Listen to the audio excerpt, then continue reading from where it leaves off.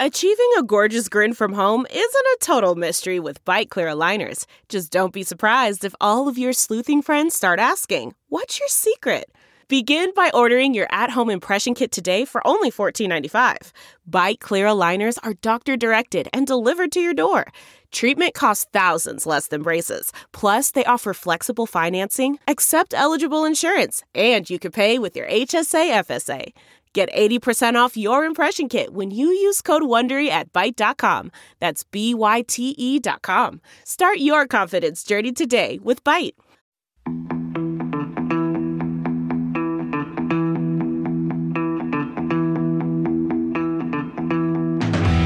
Hello and welcome to Spin the Rally Pod, Dirtfish's weekly rallying podcast. And what a podcast we have for you today. Joining me, Luke Barry, in the absence of Lisa O'Sullivan hosting the show, is George Donaldson. George, how are you? Good morning, Luke. Absolutely on a natural high after a fabulous safari rally. We managed to achieve everything we wanted to out here. The rally gave us such an incredible result. Once again, Safari has delivered us everything and more for the rally fan, I think, really. And the drivers all, have variously confessed from it being horribly tough to fantastically tough. But it is tough, that's for sure, yeah. Now, George, of course, for those that weren't maybe aware, was our man on the ground this weekend in Kenya. And actually, you're still in Kenya at the minute, aren't you, George? I am. I'm now working freight, so I'm helping an old friend with. I'm working with him to get all the freight. So I'm looking at all my rally cars and air freight boxes, all loaded on a series of Automover trucks, which are the best trucks we can get here, and they are ready to convoy their way down to Nairobi, straight to the airport. And 5 of those cars and 1 of those big AMP air freight boxes will be flying tomorrow morning back to UK. There'll be an M Sport on Wednesday morning, I would have thought. Well, there we go. And there's a little insight to you as to how these things work. And to be fair, for those that aren't aware, there was a video that went up on Dirtfish's YouTube channel earlier. I was going to say this week. It's Monday now, isn't it? Earlier last week, Monday when you record, Tuesday when you listen. If you're listening on the day, it comes out. But of course, Safari Rally Kenya, the 6th round of this year's World Rally Championship. George, we have to come to you to start this off because you, as you say, you've been there. I had the comfort of watching this from my little flat in Edinburgh, so things more civilised, I guess, for me. But you were out there in the action for the 2nd year in a row for you, actually. You've been at both the 2 recent Safari rallies. So first of all, how great was it to be back, and how did this compare to last year's event? Well, always fabulous to come to Kenya. I used to spend 6 months of the year here, which many of our regular podcast listeners will know. And yeah, very, very similar event to last year, very similar sort of format. Some of the changes, stages had changed around. Some stages were lengthened, some were just altered slightly. Most of the changes were fabulous. One of the changes, all the drivers last year, Luke, they said, "Oh, let's make this rally tougher." So the rally made it tougher, but unfortunately, their idea of tougher and the driver's idea of tougher was obviously slightly different.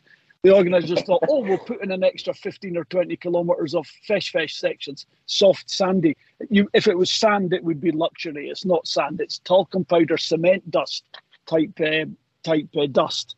And it played havoc with Hyundai's intake system, particularly there. And they were just a bit unlucky, I think, with the design. I think that really was just the luck of the draw.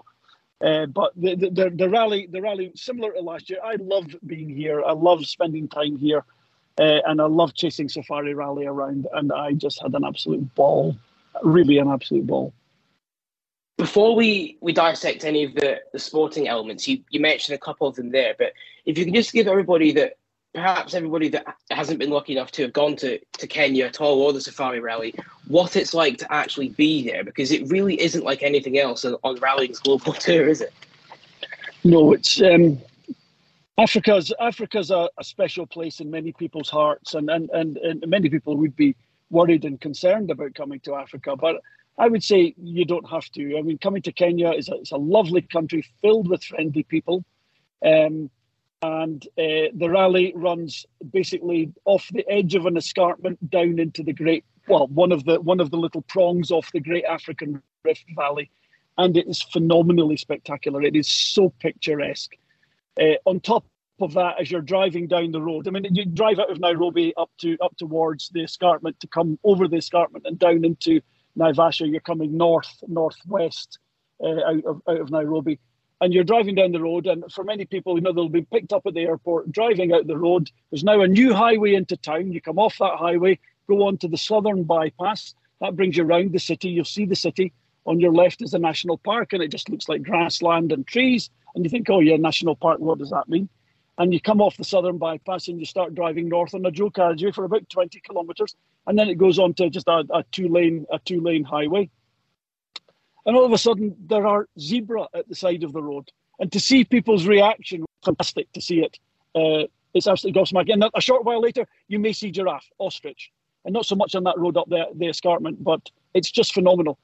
Ostrich, zebra specifically, giraffe at the side of the road. Not even a national park. It is an incredible country. So that impression is that you would consider exotic and would be in some form of very, very special place or out in the wild. They're not. They're living alongside humans, and they seem to coexist quite comfortably to a great extent. So absolutely amazing. So that's the experience of coming to Africa for Africa's sake, for Kenya. And then the rally itself, well, in reality, it is just special stages, but they're special stages unlike any other. It's not a flat-out blast. It is about preserving the car. But I really feel that rather than doing this podcast, what we should probably do is just link together all the shows we've done. I think we've done 6 shows across the course of the rally, and that would be the podcast. Just go to YouTube and just look at those end to end from start to finish. I think we've given a great flavour of the event here. Look, it's just, I'm obviously just in love. I'm besotted with the country. I'm besotted with the people. I'm besotted with the rally. I won't hear ill of this event. Although, okay, they could lose some of the fesh. I honestly don't see the point of it. Well, I tell you what, I wasn't going to go there this early, but you mentioned it there because there were a few comments throughout the weekend. I remember Malcolm Wilson was the first person I heard anyway bring it up. I imagine you heard plenty from the drivers themselves as well about the topic. And we did see that the first stage of Sunday's loop was shortened because of the fesh at the start that essentially wreaked havoc. But would you say that's because there have been some complaints across social media, which I'll be honest, I've personally been a little bit surprised by, to see that folk weren't happy with the challenge, because you tend to see people want rallying's old school nature back, and this to me is exactly what we got here. But you reckon the fesh is maybe the one thing that you just don't need for these Rally 1 cars when they're not in Safari spec? Well, the World Rally cars will get through it. It's the people in the R5 cars and in Group N cars, and if there was any 2-wheel drive cars, they will not go over fesh. So it's very limiting. So yeah, I get people's comments. So people were actually saying it's terrible. It's far too tough. I think there were some concerns about the toughness and concerns about cost for teams of damaged parts and everything else. And I'll be honest, I've not looked too deeply into it. So I don't want to misrepresent anybody's opinion. Let's talk through that. And in fairness to those comments, I agree that there is no point in creating a rally that becomes a matter of attrition. That is a pointless affair. And that was the risk with the fesh. Because fesh debilitates very quickly and it becomes deeper and deeper. And you could effectively just about stop the rally in it. So it's a risky strategy from the point of view of continuity of the event. I don't see the point of killing the cars. There was plenty challenges on this rally. There was plenty of drama, plenty of speed sections and plenty of sections where you have to preserve the car. There was all that without needing the fesh. A couple of short, 50-meter fesh sections, if you find some little loops where you could do that, and they did exist within the estate roads or the conservancies, or sort of nature conservancies. So yeah, you could have done that. So I'm sure the organisers will be looking at it. They'll take on the comments, the critique, and they will make a stronger, better event next year, maintaining the challenge. I've got some great ideas. I'm looking at the overview map right now, and what you could do with this is just amazing. There's a lot more, and they are aware of it. And obviously there's limitations I don't understand about, but I think we'll see an even better event next year. And for those people saying that's pointless, what's the point of destroying a rally car? I can absolutely agree with your sentiment and totally understand it. The teams are not making special cars, so we should not expect them to do the impossible. It's pointless. There's no winners in that scenario. So I think we'll see those attenuated next year, and we'll see the event moving on to creating more of the very pertinent challenges that keep the sport within the flavour, but still giving it that safari test. I'm sure we'll get that without a doubt. Yeah, I'm sure it will as well. But speaking of pertinent challenges, I think that's probably a good way to describe the situation for every single one of Kalle Rovanpera's rivals at the minute, because on a rally like this, maybe they were hoping that this is the kind of one event that might catch a youngster out, but he's done it again, George. It's 4 wins out of 5. I think he's 145 championship points down from a possible 180. So he's absolutely flying at the minute. We know that. But we're kind of running out of words to describe him, aren't we? How can we sum up Rovanpera's performance here? Well, it's quite interesting. Talking to him at various points throughout the rally and the start, he was sure he was in a bad position being first on the road. And I have to say, I didn't get the opportunity to put his dissolution right. When you go over Fesh, first car has a massive advantage. It just gets worse and worse. And there was enough of that to affect the other cars detrimentally to just put them that 15, 20 seconds behind as Elfyn ended up. And you had to try and catch that. And to catch that, you have to go a little bit faster. And then you get a puncture and you lose 15 or 20 seconds. Again, if you're lucky enough to get to the end of the stage, you lose 2 minutes if you're not. So being first on the road was no disadvantage there. There was another stage, one of the new stages, geothermal. When you looked at it, we did a preview on that stage. It was a beautifully cambered road, really fantastic. Looked like it was going to clean, and all the drivers, obviously including Kalle, thought it was going to clean. But when I reviewed it with Colin, I said this will not clean. It looks like it's just marbles on the top, and it will clean. It's just more of the same underneath. It may get softer, but it will not clean. And Kalle came through it. His comments at the stop line were, "Oh, I'm going to lose a lot of time. It was cleaning like hell." But he got fastest time on that stage by a considerable margin. It just got softer and softer and softer. So he as you say, what are his rivals going to do? Well, actually, he started Safari Rally with a probable advantage. Not a lot. I mean, it wasn't like 30 seconds or a minute, Luke, and nothing like that. It was just, if he didn't put a foot wrong, he was liable to just get a tiny little step up that just made it a little bit tougher for the guys behind them. If they'd been really on point, it might have just been 1 or 2 seconds and they could have mounted a challenge later, but nobody managed that. Everyone was playing the waiting game and seeing what was going to happen. I think maybe people thought that Kalle was going too quick, but actually he just had the best conditions.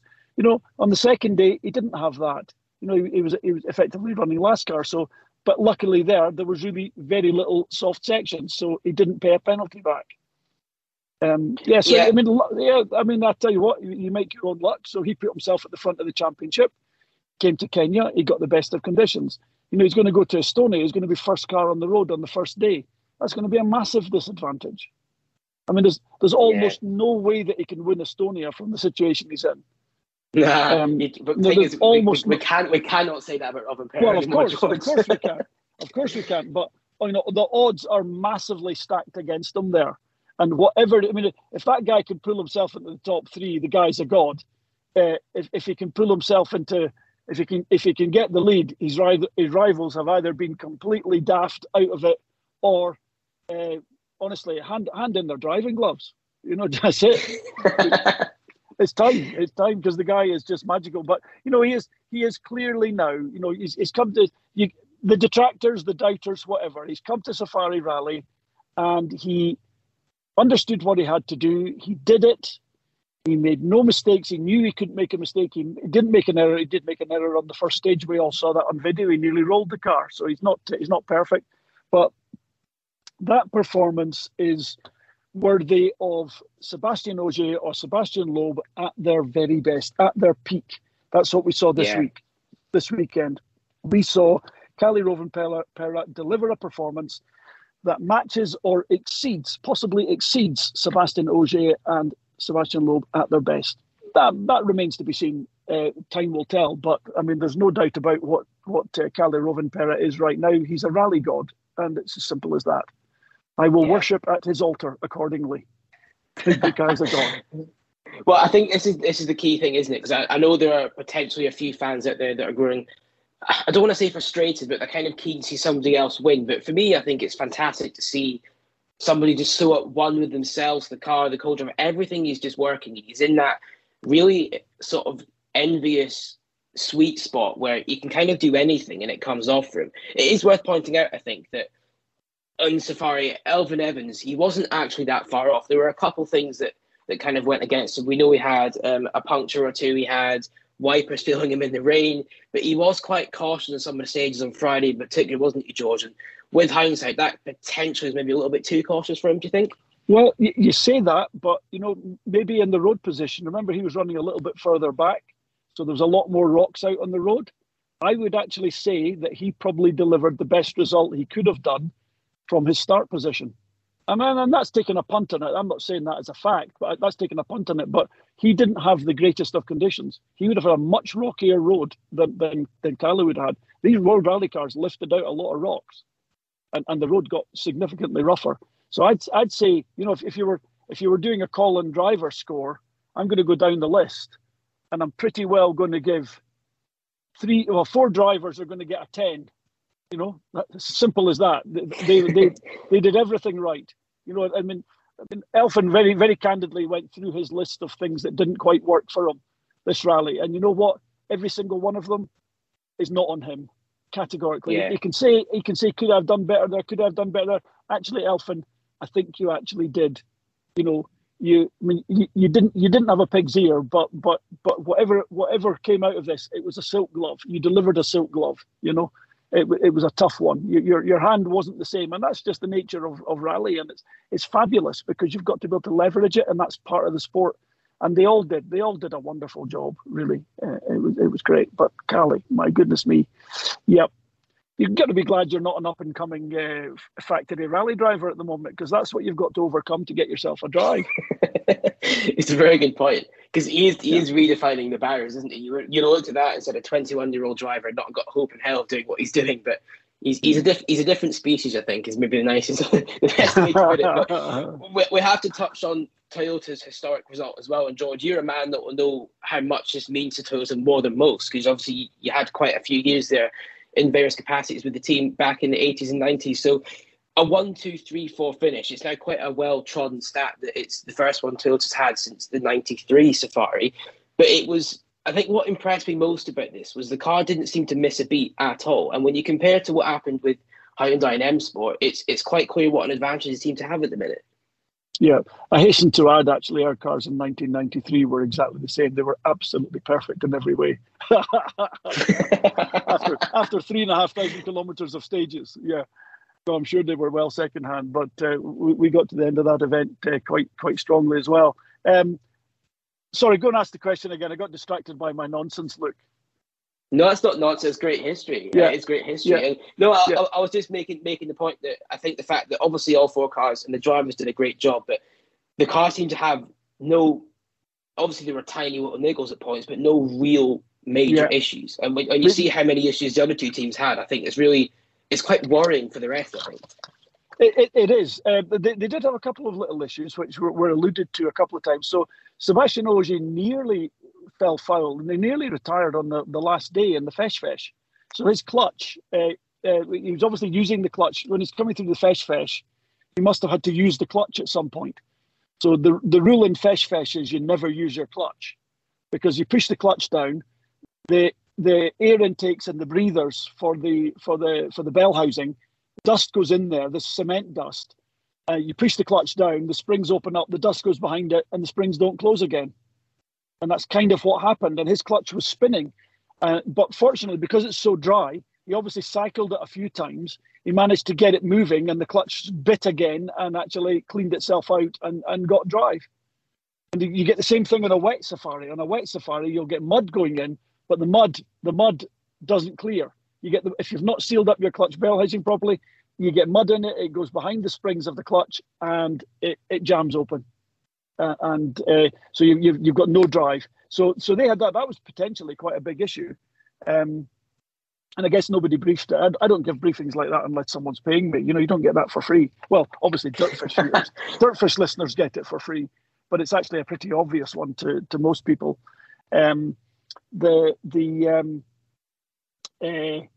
So So they had that little glitch, and I think I saw that they'd done a lot of preparation in between each stage. Seb Ogier and the other drivers were pulling all the air intake system off and going out around various cooling systems on the car with a little homemade vacuum cleaner with a flexible hose on either end, flexible hose away outside the car at one end, and using it like a vacuum cleaner, vacuuming out all the dust. And it was significant quantities of dust coming out. So they were all doing a huge amount of work in between the stages. The level of diligence applied was massive. And I think that's probably where Toyota got a bit of a bite on it. I think they were on the front foot on all that type of thing. Led, I have to say, and then levels of diligence led categorically by Seb Ogier. Brilliant. Absolutely brilliant. So, so they had that. I think they had, well, obviously, Elfyn Evans had his wipers fail, but that may have been damaged from the quantities of dust and then using the wiper. And the dust, although it's dry, is quite heavy, and it may have damaged the wipers that way. I'm not quite sure of the detail of that. So, yeah, but compared to everyone else, they certainly had a fraction of the problems. I mean, Hyundai obviously had a major air intake system. They had wipers fail as well. I can't remember what other little issues they had. Air filters, yeah. Air filters are a big problem, but we'll get to that. We will get to that. Yeah, just a quick one on Toyota and the history of it, because I think of all rallies, and you can correct me with this, George, but I think of all rallies, this has always been, it's felt, at least to me, like a Toyota rally. Like, it's always just been a one that the teams always seem to just win. Essentially, it's massive history in the Safari for the team. So, of all places for them to get 1, 2, 3, 4, how much do you think that's going to mean to everybody back in Japan? Well, I believe for many, many, many Toyota fans and many Toyota employees, certainly the older ones, it will be massive, absolutely massive. I really, really hope that Toyota, and I believe they do, they will massively value this win and leverage it greatly. I mean, I would imagine that they'll want to take. I mean, if I was Mr. Toyota, I'd want all 4 rally cars. Don't touch them. Send them to Japan. They're going in the museum, all 4 of them. Clean sweep like that, and nothing like that's happened through the World Rally Car era. Get them in Japan. I'd have all the drivers over, big presentations. I would leverage the hell out of it. Let's face it, Toyota are doing this, as all the other manufacturers are, to create a brand image and a brand identity. Nothing, and rally, being the tough sport it is all about saying this is how reliable and tough our cars are. My goodness me, you would want to just dip into the coffers, pull out a bit of extra advertising budget and get onto it. This is huge. So I mean, in the past it would have been huge for Japan. I don't work with the Toyota folks anymore, sadly, but I'm sure they will be absolutely leveraging it very, very strongly. So before we move away from the championship leaders, I just wanted to touch a little bit on Seb Ogier. You mentioned the clutch problem he has, and you mentioned his sort of leadership skills, I guess, away from the stages, but on them, he can't really buy a break at the moment, can he? It's the 3rd rally in a row where I guess you could argue he's had a problem out with his control. Portugal's maybe, well, it was the messiest of his 3 events so far, but here he was leading the rally before he got his puncture, and that kind of just put him completely on the back foot from there on, didn't it? Yeah, and again, I suspect he got that puncture because, he was, 10th on the road or something. So he was getting those conditions. But Seb was very philosophical about it. Obviously less than happy about it, but he was philosophical about it. And he said, we say in France that bad things come. I think he's saying in French is, if 2 bad things happen, a 3rd will certainly happen. And we always in English we say bad things always come in 3s. So same thing. His next event, I suspect he'll be giving Mr. Rovanperä a little bit of a run for his money, whatever that happens to be. I don't know which event he's doing yet, but I'm sure we'll see him lift the game. His bad luck has to be gone now. Yeah, you'd think when you, and as I say, we don't know when he'll be back yet, but we will all find out soon, and we'll be chasing that news. So dirtfish.com is the place to find it whenever that comes. But we promised we'd come to Hyundai, and we're now going to touch on it. I guess the tone will change a little bit here because I don't think I've seen Julien Moncey as deflated as he was after this one. It was a brutal rally for Hyundai. That's not even the word for it, is it? It was worse than that. I suspect to some extent they're a victim of circumstance. I think they were probably, all their intake systems are unique to each team. Theirs seems to be that. I mean, that's the worst thing I've seen since Subaru ProDrive redesigned the Subaru front and they got all the dust sucked up from the front of the car over the windscreen pretty well every gravel event. This seemed to emulate that level of disaster for the drivers. And not only did it kill their vision, it also killed the air filter. I mean, they were. I mean, we had rally cars stopping in the stages, changing air filters. That's how bad it was. My goodness me! I mean, what's that about? That's incredible. So yeah, I mean, the least said about it, the better. One thing after another, they had broken suspension parts. Well, in fairness, that's again maybe a factor based on the fact they couldn't see where they were going at times. When they're going through the Fesh, you've got to keep it going, and you've got to, as you come into it. We did actually touch on this in the YouTube videos we did before the event. That basically, as you're coming into the Fesh, you need to look where you're going to go. Hopefully, you can see the end of it and hit it and just keep going. And you're going to try and stay ahead of the dust. The normal car with a Land Cruiser, you try and go fast enough to stay ahead of it. With those rally cars, as soon as they touched it, they were blind. So they then just had to hold the steering straight. If they felt it tugging one way, I guess they had to turn it and guess where they were going. Sometimes that was 100, 150 meters away. And in some cases, you would have 3 or 4 90-degree corners to go around, quite tight, quite slow first-gear corners. So, I mean, basically, they would have had to stop. They would have had to stop to do that. And now they're digging themselves out of a hole. Everything's just getting worse every time they have to do that. Yeah, so that basically was the author of their demise, really. I think otherwise, but they did. I mean, obviously, Ott had managed to overcome all of those difficulties and is, again, a driver. I'm going to have to give him pretty well a 10 for this rally again, because I think he did a great job, and finally the car just let him down a little bit. I was so disappointed because Colin had forced me to do a top 3, and I put Ott as the winner, which I felt was quite justified. But sadly, the car let him down. But he overcame a lot of those Fesh difficulties. Just remember that he managed to suss it out and drive around it, and until his prop shaft failed. Yeah, well, it was prop shaft on Saturday. Yeah. Yeah, again, just maybe a little bit unlucky, maybe carried a little bit too much speed over a rough section. I mean, the section that failed in Soy Samba, that was the first stage on Saturday morning, wasn't it? That it failed. Or was it Saturday afternoon? No, it was Saturday morning, I think he failed. Yeah, I'll be honest, I've got okay, whichever stage it was, yeah, anyway. But you're testing memory. Yeah, okay, but the point being is it's that stage is a little bit of everything. There's some very rocky sections over lava beds, and there's a couple of stony sections where you could do prop shaft damage, but not a lot of them. And given that Ott's approach to this was steady, I would have suggested that that the damage must have happened in there. But Ott had been driving so clever, I don't think it would have been driver induced. I think again he just might have got unlucky. There was very fast sections through narrow twisty bits. If he'd come around one of those, you couldn't have traded away 60, 70 kph around some of those sections. You would have lost out heavily. So you'd have to carry that speed. But there was nowhere. There would have been nowhere to go. You'd have just had to go over stuff. Now, Ott didn't report any of that, and it's just kind of normal stuff for a rally car. There's no way in the world that the prop shaft should get bent. So I don't guess it was bent. It must have failed in some other way. So we're speculating. It's a little bit unfair to the team to do that. Apologies, everyone at Hyundai, but it's our job to do that.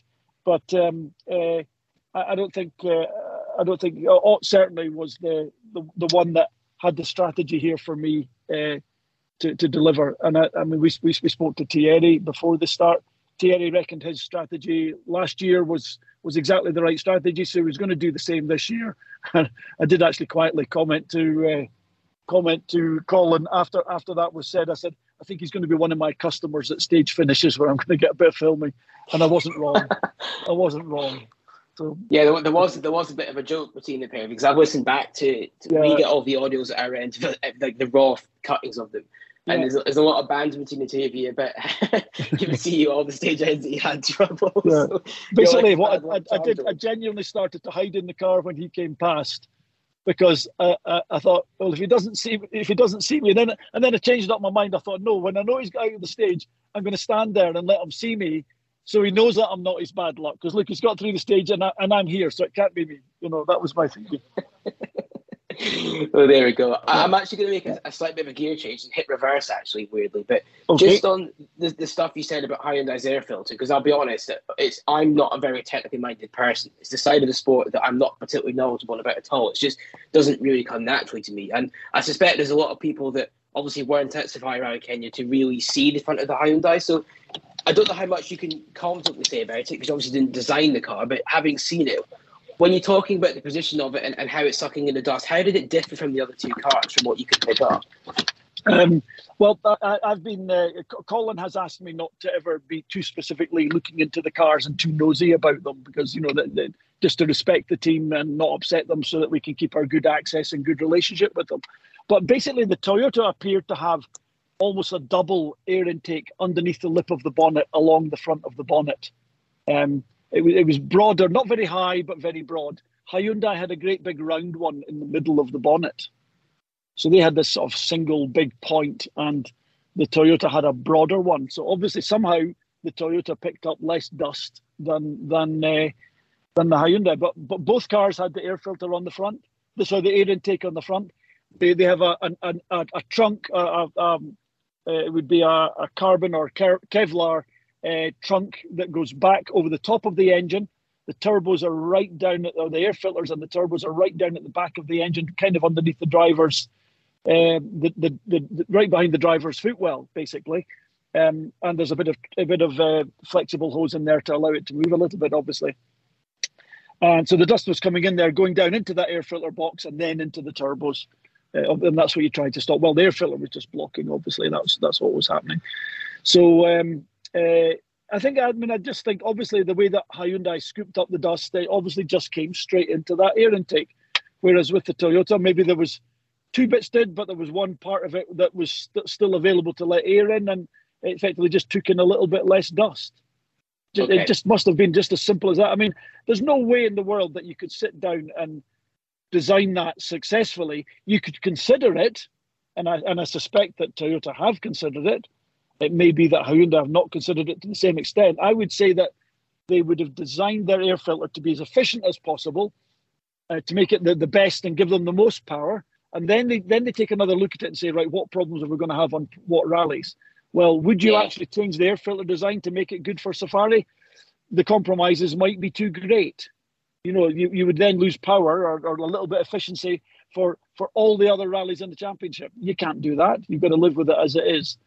So whether Toyota whether it was intelligent design or whether it was a little element of luck, I'm going to actually give Tom Fowler this one. I'm going to say it was probably intelligence, smartness. He would probably have said to one of his engineers, "This is what we've got. Go away and look at all the video of Safari. Go away and look at some of the history of the events and the problems, air intakes, clutches. It's all available there if you go and look at the history. And then have a look at some of the videos, and say, right, these are the problems that can happen. Okay. And then he'll have pulled his engineering design team back together. And remember, they were under an incredible time constraint. And they'd say, right, got to think about Safari. That fabulous design, that's just going to hoover up dust, so we can't have that. But let's think about the next place we can do it. So, there will have been small compromises, intelligent actions undertaken, and Toyota got it better than Hyundai did. And remember, Hyundai were under a much, much, much more severe time pressure. They wouldn't have had the luxury of being able to, let's just say that Tom Fowler at Toyota did exactly as I just said. There is no way that Christian Laurio at Hyundai had the luxury of that time or that resource. There you are. M Sport didn't have a problem with dust in their air filters. They figured it out too. They had time. And their engineers would have done exactly that. I mean, I would be very surprised within the engineering base that they wouldn't have done the homework that I've just suggested. It sounds very, I don't know, scholarly or almost anecdotal type of engineering investment. But those are the things that make the difference between winning and losing in motorsport. Yeah, understanding 100%. The history, understanding the issues. So Tom Fowler and his design team at Toyota, brilliant job. M Sport, actually, I think they did a very, very good job too. Hyundai, generally, I think they did pretty good because, let's be honest, Ott Tanak was in the fight for the lead for a good portion of the rally, but ultimately their shortage of time, the shortage of resource has probably cost them quite dear. So I'm sure, you mentioned Julian Monsett was very, very miserable. Honestly, if I was him, having to face up to Korean masters that are maybe very, very demanding, and I mean, of course they will be. There'll be accountants there saying, what are we doing? Julian should just go back to them and say, guys, this is on you. You robbed us of 3 or 4 months of development time on this car. You want us to do this job and you want to win, and we all do. You need to listen to us. We're telling you there's the date we need to know. You can't go away changing your mind and saying you can't have it. This is what you're getting. Actually, honestly speaking, if that's your attitude, don't bother at all. Actually, there's the bottom line. Either do it right or don't bother at all. Ooh, am I sounding a bit hard this morning there, Luke? There we know. He's been part of the WRC circus close-handed. He's now got even more knowledgeable than he was before. So George Donaldson is coming through with great analysis. But you did mention in there. We'll move on because we're about, I think, 35 minutes in already. Time is flying. I think we had our first mention of M Sport Ford there just in those last couple of minutes. So what can we make of their event? Because I guess, at least for me, it felt like another. Is it harshly missed opportunity? Potentially it isn't, because I think there were 3 of them in the top 5 early on Friday, but things kind of unravelled. What did you make of M Sport's performance, both from the car perspective and I guess what the drivers managed to do with the car as well, George? Well, Colin had pinned Ford as his favourite. He thought that Ford would be the team that would manage the podium lockout, that we sort of speculated might happen, and I think that was a good call. That was a good call from the point of view that, M Sport have done a great job with this car. In terms of weakness, they had a couple of broken suspensions.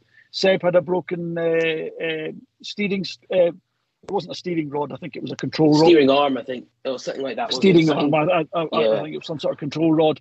I saw it myself. And Jordan Serdaridis had exactly the same. Both had happened, and obviously, they obviously got big hits. Now, when you're designing a car, you design it to be strong enough to cover any eventuality, and then you put a factor of 2 on it. But you can't put a factor of 4 on things. Again, you can't make things to survive for some unexpected hit on Safari Rally because your car will be slower for the rest of the year. Perhaps. I mean, I looked at the parts that were broken. I was actually quite. I wasn't shocked by how light they appeared to be. I obviously didn't touch any of them. I'm just looking at the broken ones and the material. It's very fine. It'll be very, very high quality steel. To the very, to make it as light as they possibly can. And quite clearly, it is very, very strong. I mean, absolutely very, very strong. It probably took big hits. I don't know what you do. Do you go away and use the next steel up? The next grade of steel up, because you can't make it heavier. If you make it heavier, you won't be competitive. The Ford was competitive here. Seb Loeb was fighting at the front with very, very little experience here. I mean, he did the event once in 2002. Which was a very different event, but he certainly had an idea of what he was going to come up against, albeit in a slightly more sprint format. And he did a great job. He showed what the car can do. But none of the other drivers really came to the front and did that. To be fair, I thought Craig Breen started off quite well. But again, running well. I mean, he had a pretty good road position. It wasn't that awful a road position. So I suppose it wasn't great. So again, I mean, he got he got a puncture and then he broke something. I think on the Kedong stage. All went wrong. It all went wrong at Friday. I think he had a puncture and then broke the suspension and stopped. And that was a shame. That was a shame. Congenital weakness? No, I think it was drivers not understanding the limits of what they could do, probably. And again, I'll just refer back to Elfyn Evans, who, as we said at the start, did he not go fast enough right at the beginning? I'll say Elfyn got it absolutely 100% right. He got it very nearly just as right as Callie did. Very nearly. Now I'm going to give them. They're going to have to be tied. I know I don't normally get to do that, and I've interloped. I wouldn't have got away with doing that if Colin or David had been here, but because it's you and you're soft on me, I got away with it. People said I'm softening everyone, George. So maybe I need to toughen up a little bit, like Safari Rally. Don't practice on me. I won't. Don't worry. A fellow Scottish comrade. I couldn't. We don't hurt one of our own. We don't hurt anyone. Actually, I shouldn't say that. That's absolutely, for all the listeners, that's absolutely not true. The basic Scottish premise is retaliate first. So Luke's which is a wonderful misnomer that I trade on. I trade on retaliate first. I never actually really do it, but the concept's lovely to me. Yeah, there we go. Well, there we go. Some ancient Scots history aside, just on Craig Breen, we did have a bit of a mention there, but in terms of his strategy for the rally, he described it as quite boring, didn't he? The way he was driving around at essentially a snail's pace. Do you think that was overly extreme, or was that just the right way to play it in his situation?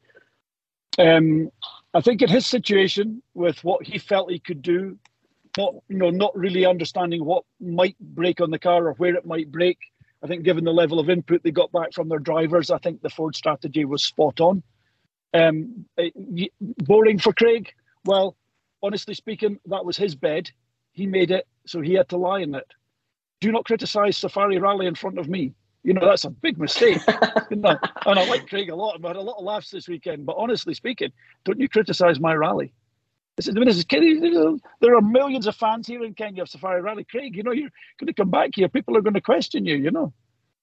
This will be a hard rally for you next year if you don't change your tune towards this rally. I'll personally make sure of it. Retaliate.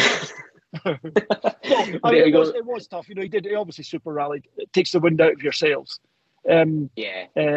Seb Loeb had the same, but he came back and fought. So Craig should. Okay, we don't know what strategy was played out in the team, and obviously Craig has a championship to consider as well, and that's an important factor. Let's give him that. But I want to see Craig come back. I want to see Craig go home, think about this one, and start making input into the team engineers. We want this, we want that. If we can't have that, how am I going to approach you? You won't get everything that you want, but you've got to figure it out. Come back to an event like this and drive past the problems. Elfyn Evans, not such a good position on the road. He took it easy on the Friday to make sure he didn't have too many problems. Turns out very smart. Very smart. Craig Breen in a similar position, but he got a puncture and then broke his suspension. And that's absolutely not on Craig, and it's just a circumstance. But you can carry the car, and we again listen to our previews, and we talk about those details in quite considerable format here. I'm turning into some sort of super fan here, aren't I? I mean, I am a super fan, of course. The passion is coming across greatly, George. I do love it. However, now you've given me a slight in. I will move us on a little bit because we are racing towards what Lisa would tell me is getting to far too long a podcast. Actually, look. I mean, just to make this incredibly real, I'm sitting here in the service park in my car. I've had to put the window up. It's rather hot because there was noise outside. I am on forklift driving duties, and I'm going to have to go in 3 or 4 minutes. So let's move through your questions. I'll start answering questions and stop pontificating. We'll fire through it. Okay, so just a quick mention of Adrian Fomo and Gus Greensmith in that case. Obviously, the other two drivers in the M Sport fold. Another non-finish for Fomo, but this one felt perhaps less on him than others have this season. Greensmith, it was his first crash since the end of 2020. So he's had a quite a good run there for somebody who had a bit of a reputation for accidents before. But the pair of them, what can you make of the George? Obviously, we saw them repairing their cars on Saturday. That was, for all intents and purposes, that was essentially a punishment for Malcolm Wilson, wasn't it? But it's not unlike him to do that to his drivers and to sort of show them the value of what making a mistake means to everybody else in the team. But what can you make of Greensmith and Fomo at the weekend? I'll tell you what. I spoke to them both beforehand, and they were both filled with targets, and it sounded like they had a good humility-filled approach to the event. I think I didn't get much of a chance to speak to Gus throughout the event. Obviously, he slipped out the running on the Saturday, as did Adrian. But Adrian actually really, really impressed me here.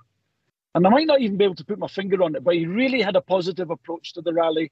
He understood the challenges, and he was really, really wanting to leverage them. I think he admitted to driving a little bit too long on a puncture at one point, which of course Gus did massively on day one. But the diff failure for Adrian on Saturday, that cannot be put on him at all. I don't believe it can. He broke did he break the suspension somewhere? I can't remember. Yes, I saw him fixing suspension somewhere. Yeah, I think that was after he had his puncture, and then it went. Yeah, that's right. Memory on Saturday morning. Yeah, I filmed that. Actually, we've got the footage of him doing that, and he was working very, very hard, and it was really struggling. He actually managed to get the nut off the top of one of the rear control links, and the bolt unfortunately wouldn't come out. And he really made an incredibly diligent event. We've actually got that entire thing. I think I filmed the whole dash thing, about 8 minutes of it. At least I certainly did it on and off. If I didn't do it as one hit, I don't know whether we can actually get that up. It would be moderately boring. But honestly, you would see, I'm sure our editor Elliot or Colin could edit that together. I mean, the effort he made, the diligence. And again, I just stood back. I didn't say a single word during the whole affair. I gave them lots of space. I tried to be out of their line of sight at all times. Even I was making sure my shadow wasn't over them, because they don't need that distraction. The only thing I did that was audible to them at any point was I made sure a few people stood back out of the way, and then the marshals came and did that job for us. So he really impressed me by his approach. Gus just seemed to have a terrible event, poor guy. I think certainly speaking to him at the start of the event, I thought his approach was going to be spot on. And again, he should have been able to leverage it. I didn't manage to speak to him to understand why he rolled. Did you see any interviews with him about that? It just sounded quite unlucky, I think. He kind of came around a slow right-hander, and he just got a little bit stuck in the ruts, because he said he'd had a caution on it for the ruts and the notes, and it just went over. Almost too slow. Yeah, almost too slow. I understand that now. Being out here doing this, I didn't get a chance to look at WRC.com more than twice during the whole rally, and that was only for a few minutes.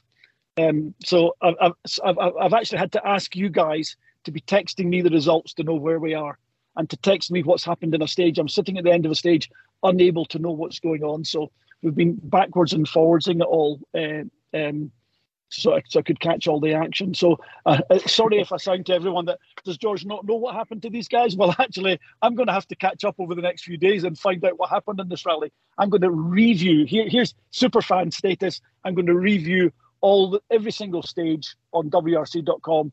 But actually, I probably don't need to do that. If I just watch all our Dirtfish videos, I should get all the stories, because I believe we've covered everything. I'd like to say so as well, George, and that's probably the perfect plug and the perfect way to end this. Thank you very much from all of us here for, first of all, I'm sure it wasn't a challenge for you, but accepting the challenge to go and cover the rally for us on the ground, and for your time on Spin the Rally Pod. It's been a pleasure as always, George. Look, and I'll echo what I said before. When we decided we were going to do Goodwood as well, when that opportunity came up, I actually pushed for you to join me here. But they wouldn't send you. So a public outcry. I tell you, we need to get our travel funding page sorted. They teased it before for American rallies, but take us anywhere. If anybody wants to get any travel companies listening, want to get behind it, George and Luke go on adventures. We'll find out. Yeah, thing with that. But there we are. George, I appreciate your time. We can run a bus with folks in the back. Their tour. George and Luke's tours. Actually, George and Colin's tours. My God, that would be terrifying for people to be in a car with Colin. He's actually unbelievably scary. He's such a bully. Lovely bully. Well, there we are. Bully.